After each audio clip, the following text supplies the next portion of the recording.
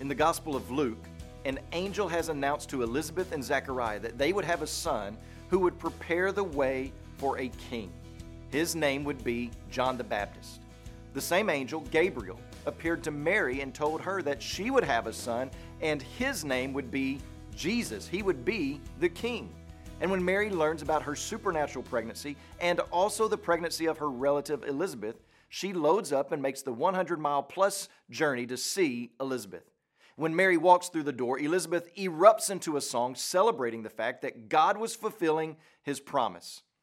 After Elizabeth gets through singing, Mary takes a turn and she sings a song. It's found in Luke chapter 1, verses 46 through 55.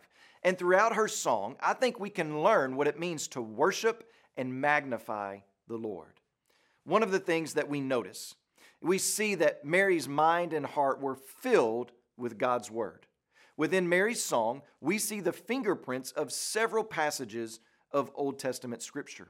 So take Luke chapter 1, verse 50, and we'll notice that it reflects Psalm 103, verse 17 that says, "The steadfast love of the Lord is from everlasting to everlasting on those who fear him." Luke 1:51 parallels Psalm 89:10, "You scattered your enemies with your mighty arm." Luke 1:52 looks a lot like 2 Samuel 22:28. "You save a humble people, but your eyes are on the haughty to bring them down." Luke chapter 1 verse 53 parallels Psalm 107 verse 9. "For he satisfies the longing soul, and the hungry soul he fills with good things."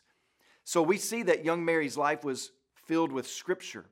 You get this sense that once Elizabeth expressed praise for what God was doing and accomplishing, that Mary caught on and this song of praise just flew out of her mouth.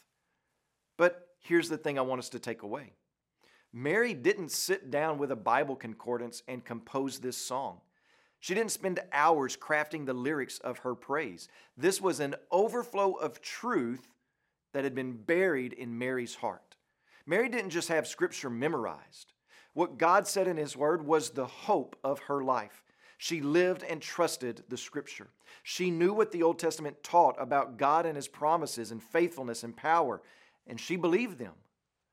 Do you sometimes wonder why our worship of God is oftentimes half-hearted? Why it's not intense and full and vibrant? I sometimes think it's because we only know a little bit of what God says about himself. We only believe a little bit because we only know a little bit. And it's not because we're unable to comprehend the greatness of who he is as he's revealed himself, but rather we're unwilling, we're undisciplined. But when we are renewing our minds with God's word, he will receive the worship due him from us.